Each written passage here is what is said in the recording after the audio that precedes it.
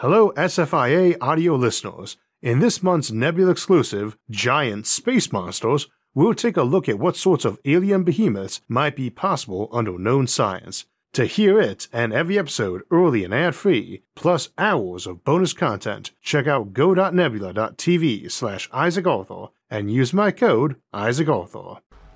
You might stick around and watch this whole episode, or you might decide not to, but be aware that whatever you decide will impact the rest of your life and the entire future of the universe.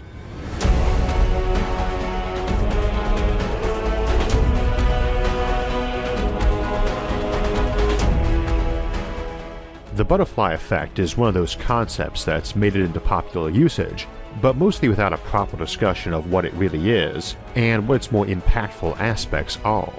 Just as an example, which we'll get to later, it's what prevents us from being ultimately predictable by computers or resurrecting the long dead, no matter how good our computing gets. It arguably ties in a lot to free will and alternate futures in a very fundamental way, though again that is arguable, and we'll get to that. First though, what is it? You'll have heard the expression that the beating of a butterfly's wings can cause a hurricane on the other side of the planet, and that's where the name derives from, but it's not an ideal one for illustrating the notion in my experience, as people tend to assume tiny little perturbations ought to dampen out over time. This comes up with a lot of discussion of time travel and the effects of changing just one little thing. To the contrary, small perturbations tend to amplify, and that butterfly example is from a time travel story, A Sound of Thunder, written by sci-fi titan Ray Bradbury. If you've seen any science fiction about jumping back in time to see or hunt dinosaurs, particularly that Simpsons Halloween special, Time and Punishment, that story was actually the influence, and in it one of the hunters accidentally crushes a butterfly while hunting dinosaurs that would otherwise have died minutes later anyway, thus presumably not altering the future in any way. But killing that butterfly massively alters the future. I don't want to spoil the story further than needed to explain the reference, as is a great story I'd recommend reading. In some ways that story is itself a great example. I suspect if Bradbury had the character squish a mosquito, which would be functionally the same, we probably wouldn't talk about the mosquito effect instead, or at least differently, as the butterfly makes for more interesting imagery.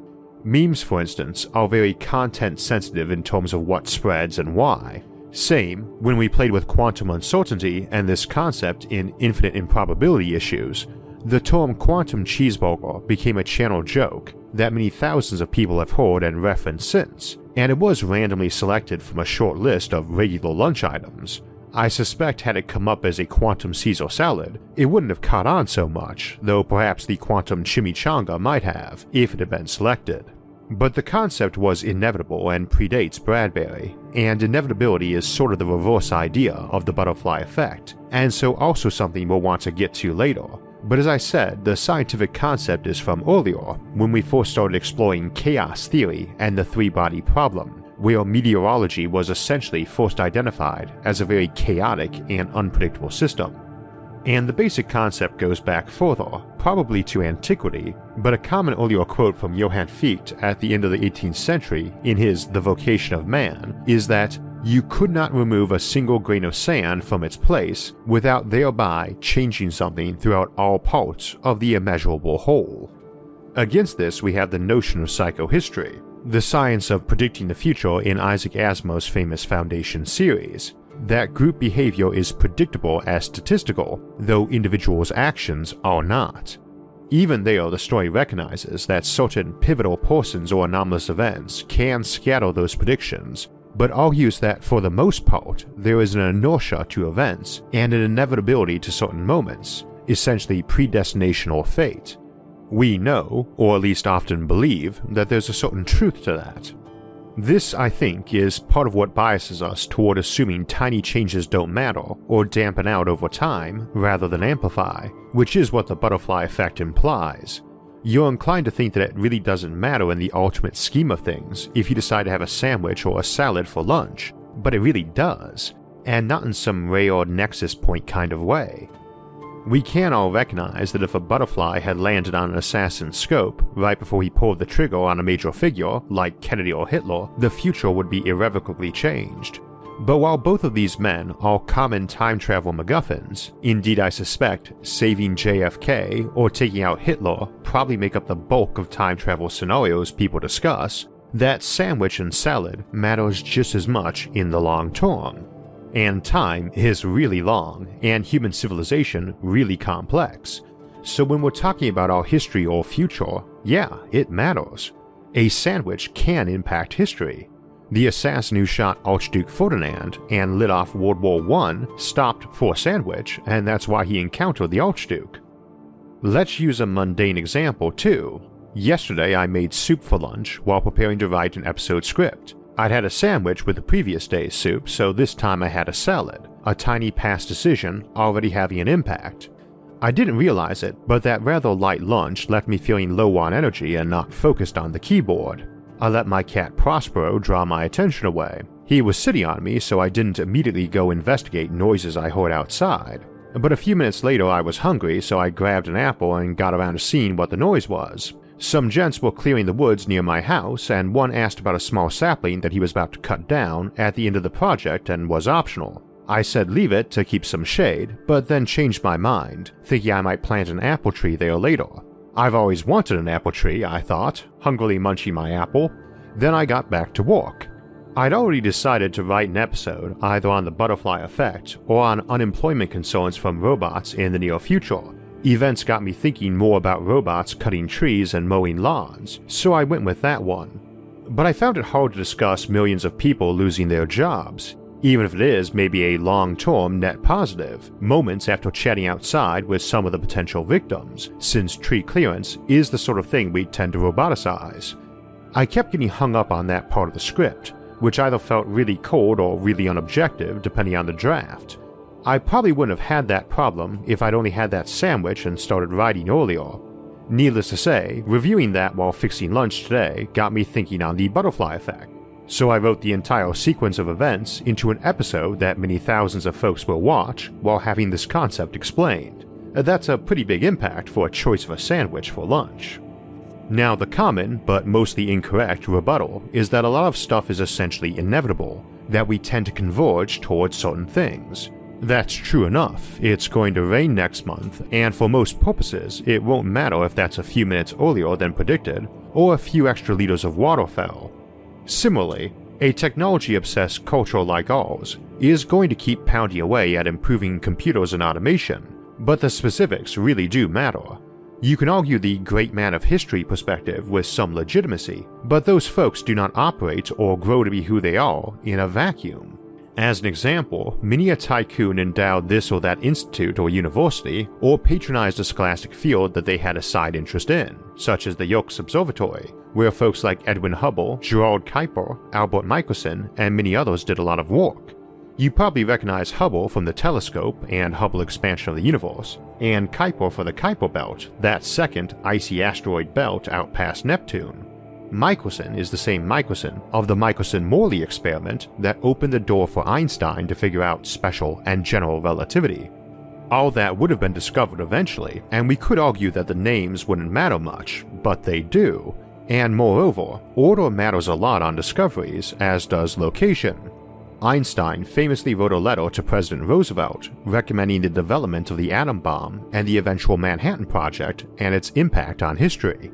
If someone else had discovered relativity, would they have been the famous genius with the clout to get a letter hand-delivered to the president? They might not have written the letter Einstein did, or written it to a different leader in a different land.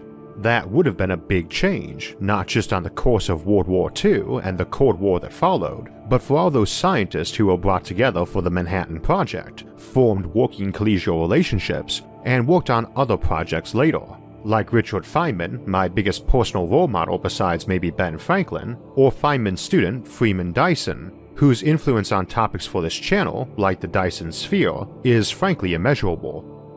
It's easy to note that your parents probably wouldn't have ever met if even one tiny, seemingly inconsequential change had occurred in history, or to note that you share common ancestry with pretty much every major historical figure, and neither you nor they would have existed if one of those shared ancestors had not been born. Taking this further, While upbringing is a major factor in our personality, your specific combination of your parents' genes, of which there are almost countless permutations, is also a huge factor. Of the thousands of sperm making their trek to make a new person, none contain identical data, and your DNA will not identically match the DNA of a sibling conceived 10 seconds later. You don't even need to have an event sufficiently major as meeting and marrying a different young lass or lad to have a different kid. It's literally going to happen from something as minor as being slightly delayed getting entangled in a garment in a hasty rush to get undressed for a romantic interlude. But that also means any such event occurring to any of your many ancestors would have meant you did not exist, and neither would many major historical figures. Life would go on, same as the rain will come down, whether that butterfly flaps its wings or not, but it snowballs, it doesn't dampen, and stuff only converges because there's a pushing factor for it too. The computer will get invented because being able to add up numbers very quickly and accurately is handy, so there is a drive to make it happen, no mystic inertia of time involved. I will have lunch because I get twitchy if I don't. These can also give us statistical effects, which is how we can make predictions about the future. But there's no precision to these, and they decay in accuracy over time unless there is something driving it overwhelmingly. For instance, our planet is so massive and has so much inertia that it takes a lot for any effect to snowball in regard to its motion. So even though it contains every crazy and chaotic human and our mercurial weather, we can still predict its position 100,000 years both in the future and in the past with high precision. There aren't really analogs for that within chaotic systems themselves. Once there was a monkey-ape-like thing with the first opposable thumb. That was an advantage, but had it been conceived by the same parents even a minute earlier or later, it might not have had that mutation, or it might have been born a day earlier and got a cold from another member of the pack who was still infectious that day but not for the next, and infected that proto-human baby with an affectionate brush of a hand to welcome it into the world, and caused it to exit earlier, and now that mutation doesn't occur for another 1,000 years. And that pack dies off before then when its basic tool use would have saved it, and 1,000,000 years from now, the world is instead dominated by raccoons. These are not nexus points or rare occurrences, they are every little thing, and they amplify. You can identify that one snowflake that began the snowball that led to the avalanche, but that does not mean an avalanche would not have occurred if it had never fallen. Nor that the final avalanche would be identical if started by another snowflake instead. And one little grain of dust not being in a dirt pile not only can change the world, but will. It's easy enough to concoct an example where that speck of dirt affected which plant grew and prospered into an apple tree instead of an oak sapling whose seed landed next to it. Or that a generation from now, some young man offers an apple from that tree to some young lady he later marries, and a century from now their descendant is the next JFK or Hitler. But that's not the point. All of our actions do that, not just a few lucky ones. Every little grain of dust and flap of a butterfly or mosquito's wing. Now, as to free will, this gets arguable.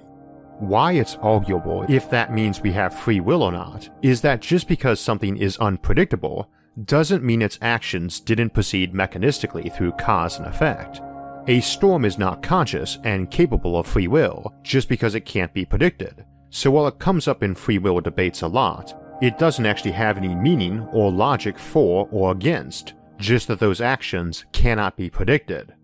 It's easy to demonstrate that quantum effects, which we believe to be genuinely random, but at least are utterly unpredictable in outcome, can snowball to major ones. We literally prove that with the quantum cheeseburger, letting a quantum randomizer select the menu option for discussion in that episode. But even in a totally non-quantum and non-random universe, you can demonstrate that you need a computer far bigger than the universe to actually track every particle. And in chaotic systems like human civilization, that's going to make a model break down very quickly if it aims for more than statistical accuracy, which will inevitably go off the rails anyway. Again, that's the notion of psychohistory. Group behavior is predictable as statistical, individual is not. But chaotic systems, mathematically, don't permit that. We are not some homogeneous gas in a container where all we care about is the pressure and temperature, or a bunch of coins being flipped to produce a normal curve distribution. No computer, no matter how big, could predict human civilization very far out because it can't predict an individual human, and all those little deviations by individual people stack up and amplify, not average out, in most things. The flip side is that you can't accurately backtrack things either, so no resurrecting long-dead people by digging up their decomposed corpse, much of the material for which is now occupying various insects or things which ate those insects second or third or thousandth hand. That's the key idea behind a thought experiment called Roko's Basilisk, or rather its fatal flaw, but we'll save that for another day. You've probably heard that every breath you take has on average at least a molecule of Julius Caesar's last betrayed gasp, but some of his blood and flesh and brain atoms will also have migrated to that Caesar salad that betrayed you and left you too hungry to focus on your work. So no mega computer is ever going to predict your exact actions before you were even born, or be able to resurrect Julius Caesar even in a non-quantum universe. And we live in one such, and those microscopic quantum events do percolate up to the macroscopic scale even without using a quantum randomizer to pick your lunch. Every little decision, every single action, truly does matter.